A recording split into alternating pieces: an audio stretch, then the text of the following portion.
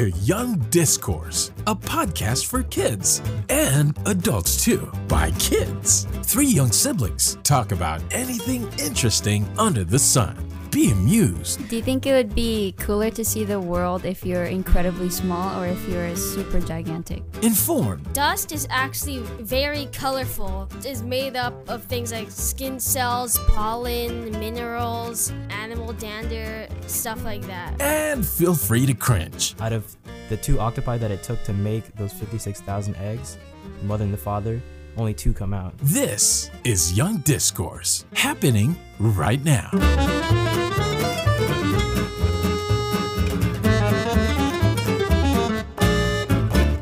Hi everyone, welcome back to Young Discourse. I'm Isaiah. I'm Ben. I'm Alina. And today is another one of our Dial episodes, which is the day in a life.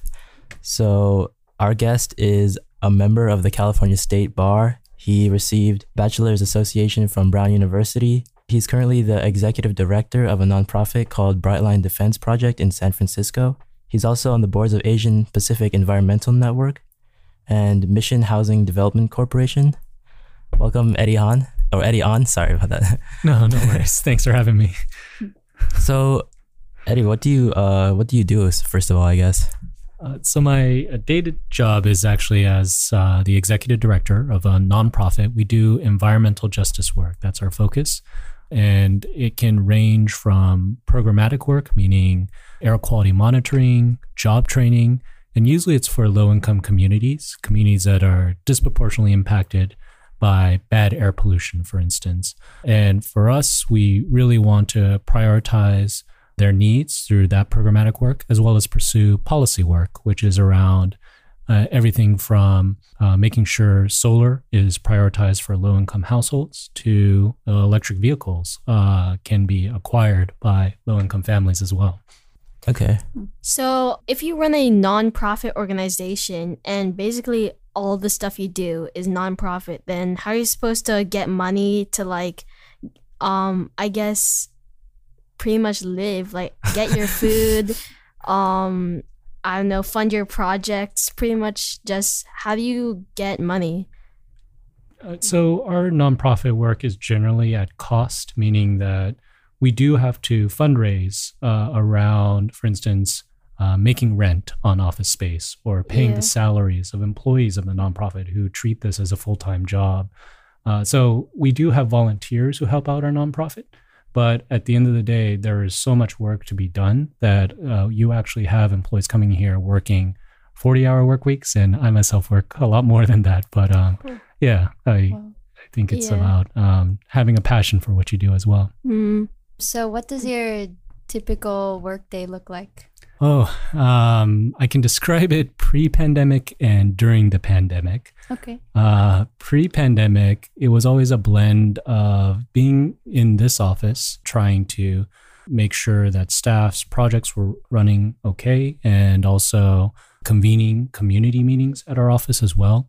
During the pandemic, it's been more complicated. So even pre-pandemic, I would balance between different communities that existed in the Bay Area that have different needs. And so it'd be taking a lot of meetings in person.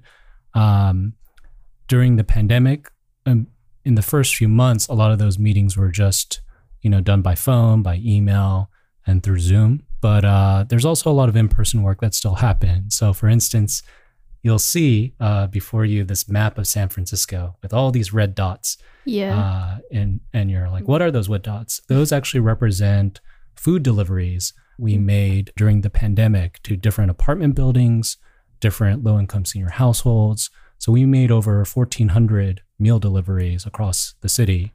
So that's a lot, yeah. Gives you a sense of scale and geographic scope to the type of work we do. Now, food delivery is a very small portion of our work. It was just something that was important because people were very focused on staying at home in the early days. Mm-hmm. But, a lot of our work is also trying to fill, what the need is in the moment. Mm-hmm. So we tried to respond to it as best as we could. That's awesome. I'm just curious, where do you get the food? Do you partner with an organization, or to distribute, or what is that? Yeah, no, thanks for bringing that up, because these weren't, cooked by myself, Yeah. distributed, just by one person across the city. And 1,400 is actually a smaller number of a much larger number. So tens of thousands of meals Yeah. were distributed over the course of months. So the meals, there were a number of other nonprofits that had kitchens available and had staffing available to help create those meals. The two nonprofits that Brightline worked with, my nonprofit, were Chinatown Community Development Center, CCDC as they're known, in San Francisco. And they had several kitchens in Chinatown that helped produce these meals. And some of them were even small businesses, small restaurants, that, because they couldn't host, inside the restaurant, day-to-day patrons, what they ended up doing was creating meals for people outside, to deliver to their homes. So there's Chinatown Community Development Center, and then there was also Self-Help for the Elderly, which also had a couple key kitchens that helped create all of these meals to deliver to senior homes throughout the city. So you said that you delivered 14,000 meals, right? 1,400, yeah. Oh yeah, 1,400. So that's still a lot of meals, and to fund that, how are you supposed to get the money? Because I'm quite sure that to get the money for that much, it would be very hard to get all that just through fundraising. Well, the trickier part of that for Brightline was that meal delivery was actually volunteer work by Brightline. So it was not directly funded. In fact, I used my own personal car to deliver all those meals.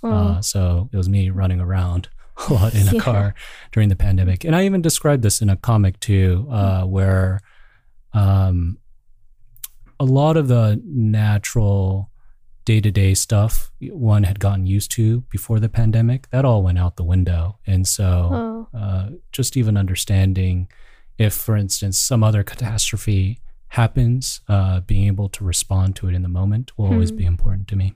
So as a lawyer, or you are a lawyer, right? Yes. And you worked and you studied law.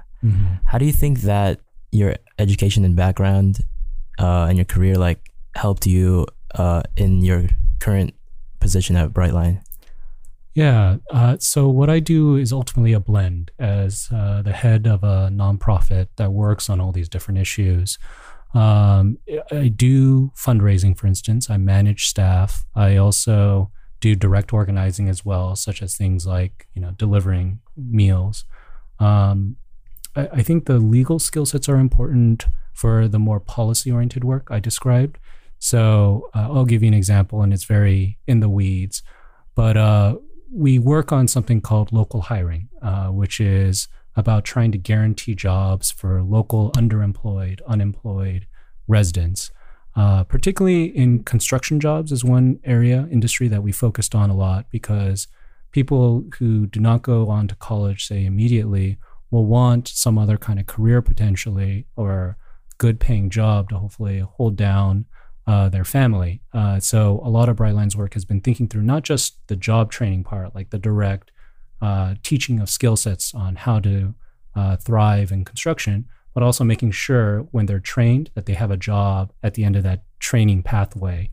So as a lawyer, part of what we do is we figure out how to structure laws and community benefits agreements to make sure that there are jobs available on any particular work site. And that can require understanding, for instance, of federal constitutional law. So you'll have to go break down the legal analysis of what that means. It also requires an understanding more subtly of policy. So how does the construction industry work? How do developers interact with, say, contractors, actual construction companies, labor unions, and ultimately the communities that are impacted by these developments? So it requires, I described a blend of skill sets earlier to even run a nonprofit, but even to do the legal work well, you need an understanding of policy, law, and politics. So do you feel satisfied with the job you have now? Are you happy with it? I would say yes, overall. It's very, very hard work. I don't want to sugarcoat it either, but I've been in this work now for 12 years. I graduated 2009 from law school. And it gives me a lot of joy at the end of the day. Just to be blunt, the last year and a half during the pandemic has been some of the hardest years that now have been. I've been at a nonprofit. Yeah, especially due to all of the restrictions and the amount of, I guess, change that brought to your work. Yeah, you have to be good about responding to community needs, and also you have to be about keeping them safe too. So a lot in the early days was just making sure things were sanitized, that you're wearing your mask appropriately when approaching communities. I think there's always a lot of good intent in trying to help people, but you also want to think through every detail to make sure that intent is fulfilled. So you've told us most of the good things about your work. What do you think are some of the things that make you, I don't know, not like your work, like the parts of your job that, I don't know, make it worse? I think the toughest thing to grapple with the work is that the need is often endless. It's very, very hard to fulfill everybody's need in this work, and that the resources we have are very limited too. It's we only have so much time in the day, and I only have so many staff members to try to go address any issue. So that's an ongoing, I would say, frustration. I think it's just a more fundamental question. Is it enough? Is it enough to do this work on its own merits? And that's something I think about a lot. Yeah. So do you have any advice for someone who might want to pursue the same job that you have? I think being patient is really important. That you have to meet communities where they're at the end of the day. If you have this very specific view of the community that you're trying to impose upon them, that usually leads to some trouble because even our fundamental, view of the work is in the tagline that we have for the organization. You'll see it over there on the banner. It says empowering communities, sustainable environments. So the hope is, when I just described earlier, like the meal delivery itself is not about saving anybody. It's not about, trying to make sure, because if you deliver a meal and it's only one meal potentially a day, and it's not going to feed them for the rest of their lives, right?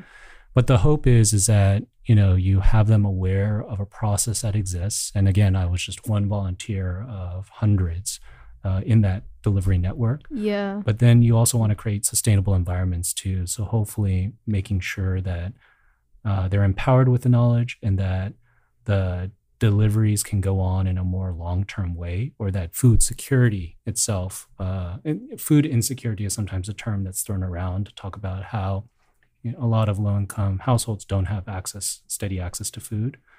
So how to address that is something we think about a lot in the work too. Yeah. What made you want to name your company Brightline? Oh, so I didn't come up with the name myself. But I came onto it fairly early. So we were established in 2005. And then we're officially a 501c3, which is the tax designation for a nonprofit, in 2006. I came on when I graduated from law school in 2009. So it was about 3 years later. And we had started out as a very, most people, when they think of the lawyer, they have a very traditional idea of a lawyer, probably from movies. It's like you see them in a suit, going to a courthouse with a briefcase and defending the client. Objection. Yeah, objection. There you go. Just slamming the table in a dramatic fashion, unacceptable, Your Honor. But for us, we started out as a direct legal aid organization, but then very quickly transitioned into this blend of work, which is more around community organizing, trying to push forward, for instance, legislation potentially, or regulatory policy, larger policy frameworks that can help the communities that we care about. So there's a larger vision, hopefully, to what we do, and it's not just about the one-off moment in whatever it is. Did you always know you wanted to do this? Or from, let's say you're my age, what did you want to do at my age? Just about to go to university? I had a vague idea that I wanted to go to law school and potentially become a lawyer. I wasn't very aware of what the field entailed. So there is a very big sector in just doing private legal practice. I'll just term it that way. But there is a, because you incur so much debt through law school, I think a natural path, and it's not a bad path, I want to emphasize that too, but a natural path is to go on to a law firm and work a number of years there, and earn skill sets, like whether it's litigation related or transaction related. So, and then you learn a particular field of law as well. So legal practice is extremely specialized too. So the legal work that Brightline does tends to be environmental regulatory law. It's a very specific agency that we usually interact with and a very specific set of issues that we deal with. So for us, at the end of the day, we just want to make sure that I think over the long term, I guess, that our employees are fulfilled in doing what they do. And for me, early on too, I think this is more or less what I wanted to do, actually, even when I thought of law school being an occupation. So that's why I've been with this nonprofit as long as I have. Were you ever influenced as a child to become a lawyer, or was it, or were you ever, I don't know how to... I liked watching legal movies, like movies about the practice of law. So again, it's heavily dramatized. You get to see the moments in the courtroom where a witness breaks down or a jury seems like they're going a certain way, and then they flip based on how persuasive you are in the moment. And the camera, you can almost see like the light shine down and the protagonist, whoever it is like, pumping their fist into the air as they make their keyboard. I think life generally is rarely like the movies. So there's that. So I was inspired very early on, I would say, by popular culture. And it's probably why I'm still so interested in it now and doing art projects myself too.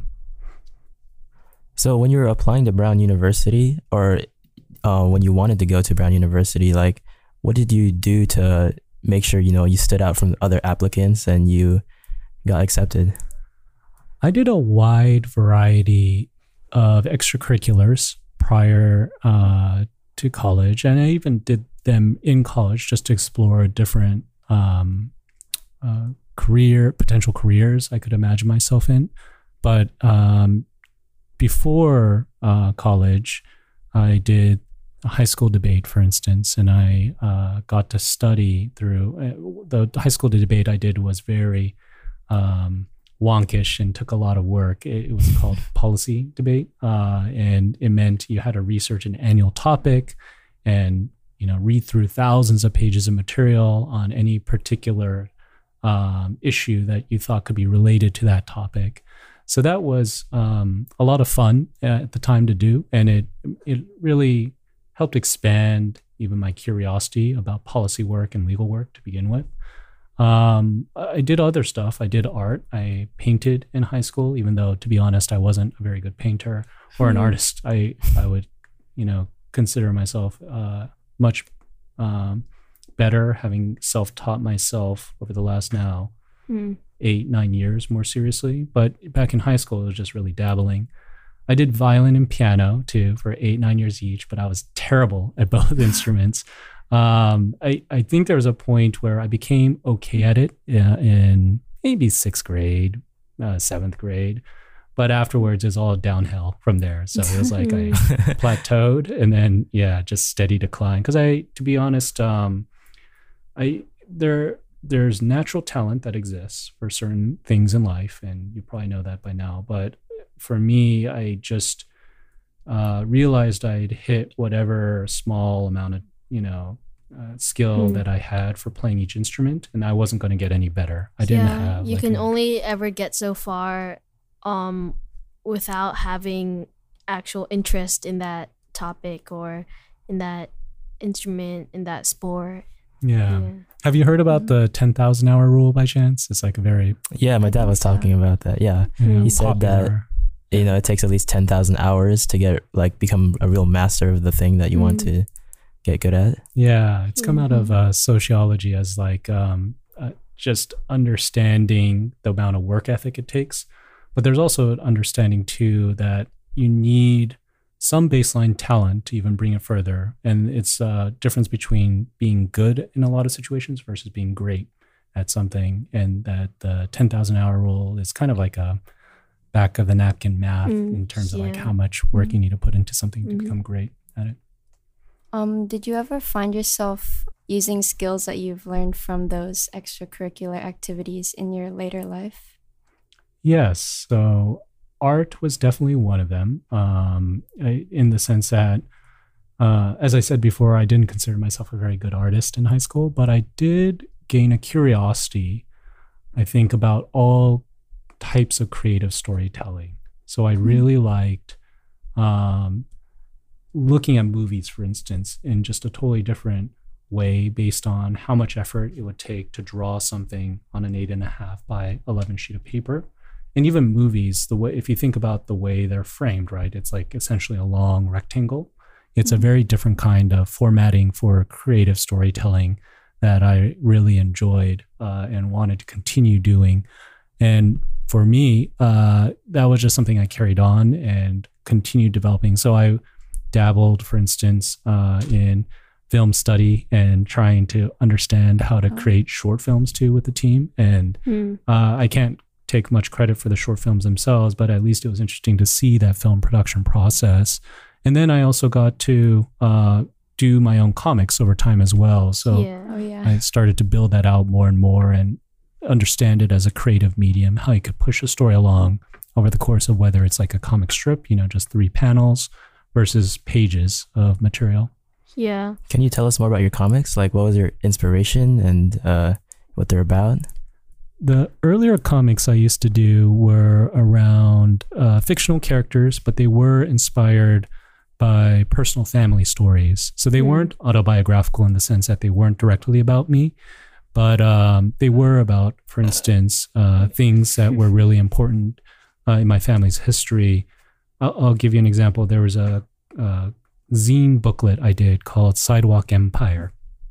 And Irene remembers this as well. I actually remember reading those. Yeah, that was really good. This is like a long time ago now, it feels like. But it was essentially like a talking turtle character, super angry and sarcastic, but always wanted to build a business empire across San Francisco through a coffee cart. That was the basic premise. And it was largely inspired by my own grandfather, who was also, from all accounts, a very bright person, very ambitious about building his own type of empire. Never quite put it together, though. He had he was wealthy in the sense that he had family that at the end of the day tried to understand what he did and appreciated him for his intelligence, but he had other shortcomings, I think, that made his business not successful. And for me, the Turtle comics were also about that trajectory in which you can try, but sometimes life doesn't work out in the way you want it to, too. Yeah. So I've actually seen a lot of other comics that have a similar art style. So I wanted to ask, like, why did you choose that particular art style and what do you like about it? The art styles evolved over time based on, to be honest, like how much better I can draw a human being too. So it used to be very simple, like, what you would think of as like just a circle with 2 dots and a U trying to represent a person. And then I started to define like cheekbones and understand, the ears are placed a certain way, hair looks a certain way too on a person. I think I studied a lot of comics to begin with to develop our art style. And it's probably, to put a finger on the style, a blend between Eastern comics and Western comics, and more specifically Japanese manga and more the kind of Marvel DC art style that most people are familiar with. Obviously, my characters are not like muscular superheroes or anything like that. But there is a way they frame a scene, which is also, again, influenced by movies and other styles of storytelling, whether it's like TV or whatever it is that you even see on social media nowadays. Is a different style of visual storytelling. But I think it's just come over a very long period of time of just blending different art styles together. How do you find like the time to balance your art and your work? Like for me personally, I think that I've always played with the idea of becoming like an author or like a music artist or something, but I thought that like just getting like a traditional line of work and then kind of like doing artsy stuff on the side would be better. Like, how do you find the balance between those? I would say even now, Isaiah, you should totally explore writing or doing different aspects. And college, I think, for that reason is really great to do because it does give you that space to not only explore different extracurriculars and different interests, but also other people who might have different interests as well, and like build relationships with them. And hopefully over time too, you can see their own educational pathways and internship experiences and careers that they're having, so that it can help inform your own choices and how you're going to create a work-life balance. For me personally, I do work a lot. This is my full-time job, meaning Brightline. The nonprofit work I do is more than just 40 hours a week. It's definitely at times very intense. I think one of the reasons why I've kept at art over the years is that it fills a different side of my brain. It's not very mechanical in the sense that I'm not like trying to figure out how to do 100 phone calls over like this call list, or I'm not trying to do, a filing in a certain regulatory setting and, fit the exact formatting guidelines that the rules of practice and procedures have prescribed. So the art, in a way, is a way, if I do the work that I do on a day-to-day basis, the nonprofit legal work, then I go home, I can reset my brain just doing the art by itself. It's a different type of creative problem solving that I really do enjoy. And that's why I've kept on doing it. So is that art what you normally do during your free time, or do you do something else? It is. One of the things I used to do, and maybe you'd appreciate this, Ben, is like watch YouTube videos of video game walkthroughs. And, you can only draw for so many hours before your hand starts to cramp up. In other words, you're going to get muscle pains if you hold your hand in any particular way for a very long period of time. So I would end up drawing for maybe like half an hour to an hour, and then just take a break and think about the process as I watch a YouTube, video of someone. Either it could be like just a comedy YouTube video too, but it could be also just a video game being played. And that way it's not as active, for instance, as playing the video game itself, but it's also another way of just kind of keep your brain fresh as you do it too. Yeah. Because it's good to always have a break every once in a while. Yeah, exactly. Yeah. Nobody can just do any particular task for hours on end. It's probably not healthy. Yeah. Even with video games, like, you're going to get bored eventually. Yeah, it's if you stimulate your brain in that particular way, it can be too much too. So I agree. So you're a member of the Asian Pacific Environmental Network. Can you describe what you do there? Yeah, so that's as a board member of a nonprofit. And just to describe nonprofits a little better, there is usually a structure to nonprofits. So there are different types of staff. So you can have staff doing, say, program coordination or policy associate work. And then you have an executive director who's usually the leader of the nonprofit. And above the nonprofit, there's usually a board of directors is what they're usually referred to, or just simply a board member.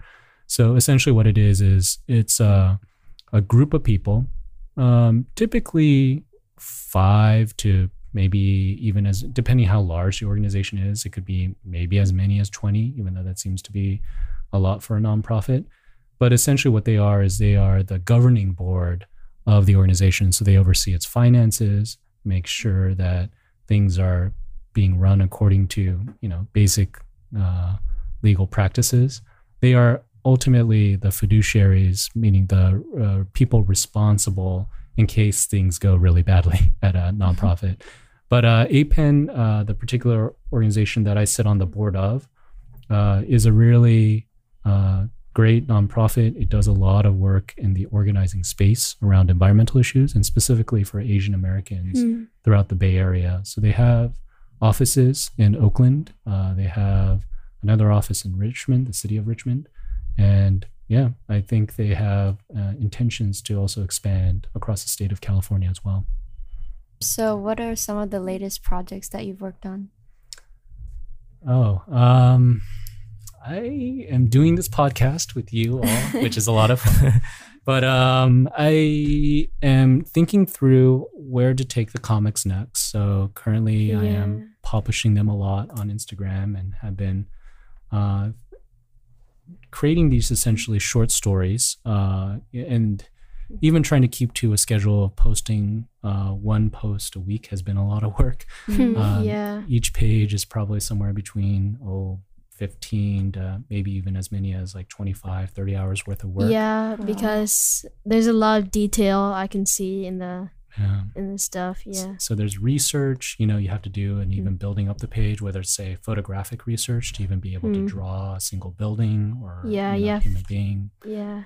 And then there's also, the drawing itself. And then there's the writing too that has to come along with it. So the writing, rewriting, it's a lot of work. Yeah. But other projects I'm working on more recently, maybe I'll talk about the air quality monitoring that we're doing. So there are these sensors that we've put up all over the South of Market Tenderloin area. And we've put them near street corners where hopefully Tenderloin. The Tenderloin track pollution in the area. So as people use their cars again, and they're not staying at home, we'll be able to see the impacts of traffic going by and how much it just even being able to measure the quality of the air is really important. And were you around during the wildfires last year too? So you probably remember how severe that was too. And that these are particularly important for people who can't afford an air quality sensor at the end of the day, that this data then goes up on the internet. We have it on a map where then they can go check the map and see what the air quality is like if a sensor is near them. And then we've put up 500 of these posters in the two neighborhoods, the South of Market and Tenderloin neighborhood. Yeah, usually you don't really think about stuff like this, like gathering data about air quality and putting up sensors. Like, you usually wouldn't you think about the work that goes behind all of that data. Yeah. And the other challenge too with environmental issues more generally is it's hard to care about the environment. I think this has been historically shown over and over again that people don't really panic about the environment until it's a catastrophe. That once they realize that the air is unbreathable, then they're like, what has caused the air to be breathable to begin with? And then they start freaking out. So part of it is trying to be preventative and, making sure things like this are tracked before they actually happen too. Can I ask questions about you three? Because it's been so long. So Okay. Yeah, sure. yeah, I mean, for listeners on your podcast, like I have known Irene, of course, your mother, now, 15 years now since I first moved out to the Bay Area. And of course, Isaiah was a very young child. And I was looking at a photo of me carrying you the other day too, so that you're taller than I am is really awesome. Like, it's really funny to me. But yeah, I listened to the episode about Germany and I'm just curious, like, would you at the end of the day want to be in Germany still versus the US? Like, how do you feel about that? That's a very difficult question. That's too hard, honestly. I think that maybe earlier in the year I would have said yes, because I recently just met up with one of my old friends here, and I feel like life would be, I don't know, it would be a lot more bland. So I guess I'd say go back to Germany. But now I feel like I've done a lot of things here, and if I stayed in Germany, a lot of this wouldn't have happened. And I feel like, I don't know, but I do miss Germany a lot. And yeah. In my opinion, like, just living in Germany, it's a totally different experience. Yeah. Like Bay Area, it's like the I guess something that I like that really subconsciously affected me was kind of just the landscape of the whole place I'm living in. Yeah. Because in Germany, it's a lot of forests and greenery, Yeah. and I don't know, the air is so fresh. clean, and like What? it just feels nice to breathe. Yeah, and I guess there's a lot of cool people in Germany too. You can meet like Yeah. so many cool people, and it's a totally different lifestyle. So, in my opinion, I actually kind of like living in Germany more. Yeah. But the thing that makes me want to choose California is just growing up here and all of my friends and family and just all of that, you know. It's something that I've always missed in Germany, so I have to choose California in my opinion. Yeah, and we also have our dog here, so Yeah, our dog was a True. huge part of that, yeah. I would agree with Ben. I think earlier in the year I was really I was very sad leaving Germany yeah. because Hmm. I kind of developed into my teenage years while I was in Germany, so I kind of got really used to the lifestyle there and the culture and the atmosphere. Mm. And so it was a really big shock, especially after COVID. It was kind of sad having my last few months in Germany being in lockdown at home, Yeah. you know, on video calls every day. So I think earlier in the Yeah. year I would have really wanted to move back, but now I'm kind of getting used to life here. And also it's really convenient to be able to speak English to people. Yeah. And I think that the thing that I miss the most from Germany is there are these two kids, they're our neighbors and they're like right next to us.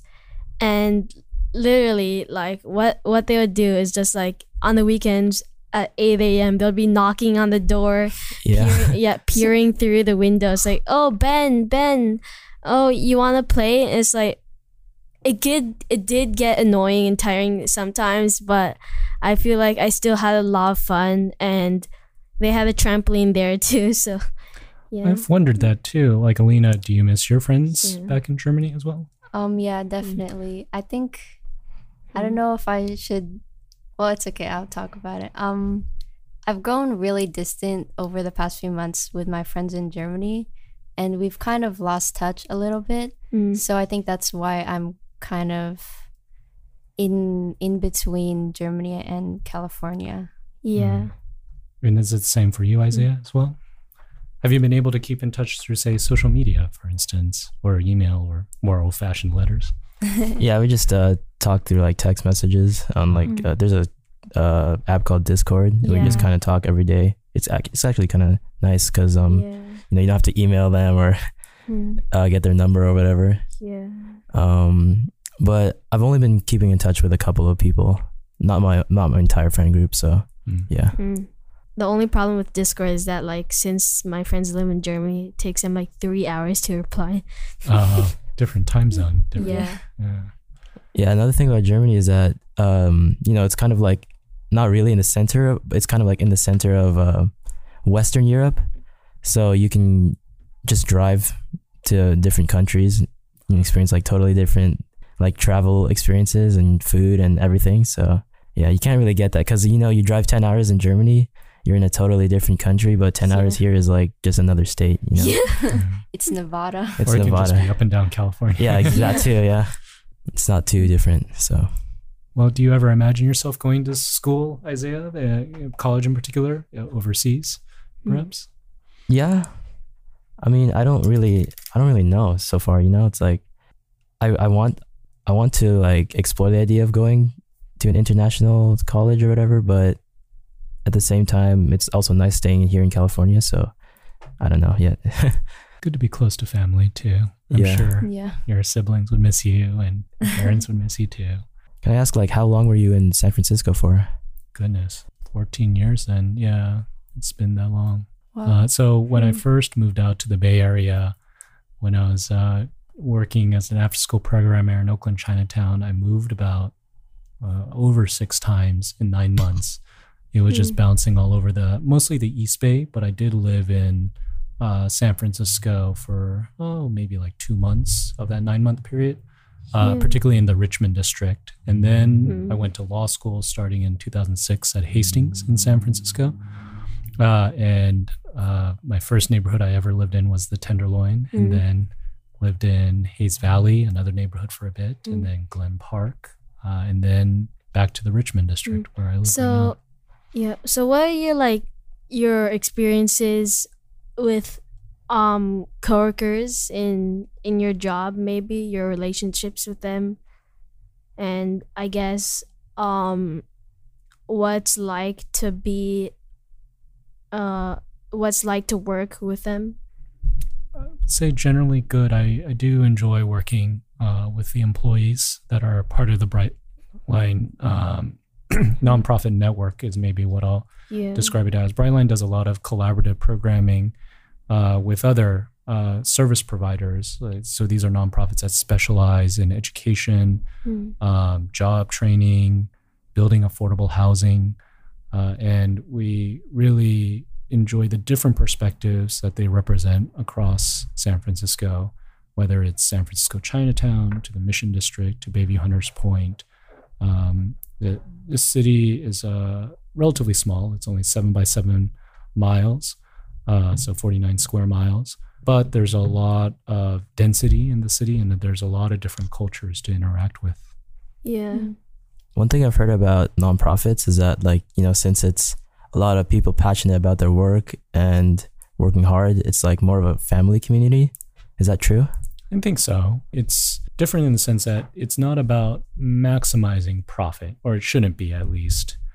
Every nonprofit is legally required to have a mission to really, a charitable purpose is the intent of having a nonprofit. So as a result, usually people are there for the mission and they want to serve the mission. And for Brightline, it's no different. And I think most people who have come through our nonprofit have been very enthusiastic at the end of the day. So you said that you work 40 plus hours a week, is that right? Yes. Do you ever find yourself burnt out or feeling very exhausted? Oh, sure. I mean, I think that's naturally part of the work too. I do have a lot of energy, and I am very structured and focused on how I approach projects. But again, I think that's why art has been so important to my life generally, is that to just be able to have something different to do besides the functions of this nonprofit have been really important. That said, one of the things I've been thinking through too is, again, the impact, and the earlier question I asked was, is it enough? And so that is something to continue thinking about and just weighing as I hopefully, if I continue doing this work, that I'll continue to enjoy doing it. Not just because I feel like I have to, or somehow it's paying the bills. There are much, much easier ways to pay the bills than nonprofit work, let me assure you that. But I think it's about what you enjoy in life too. And that's maybe a final takeaway I'd leave you with, is that try to find something you really enjoy doing, and then it won't feel like work as much. All right. So I guess that will conclude the podcast. Thank you so much, Eddie, for coming on and sharing about your experiences. You can email us at youngdiscourse@gmail.com. And also make sure to check out Eddie's Instagram where he posts his comics. It's EHA Comics, I believe. Okay. Yeah, that it is. All right. So thank you. Bye. Bye. Bye.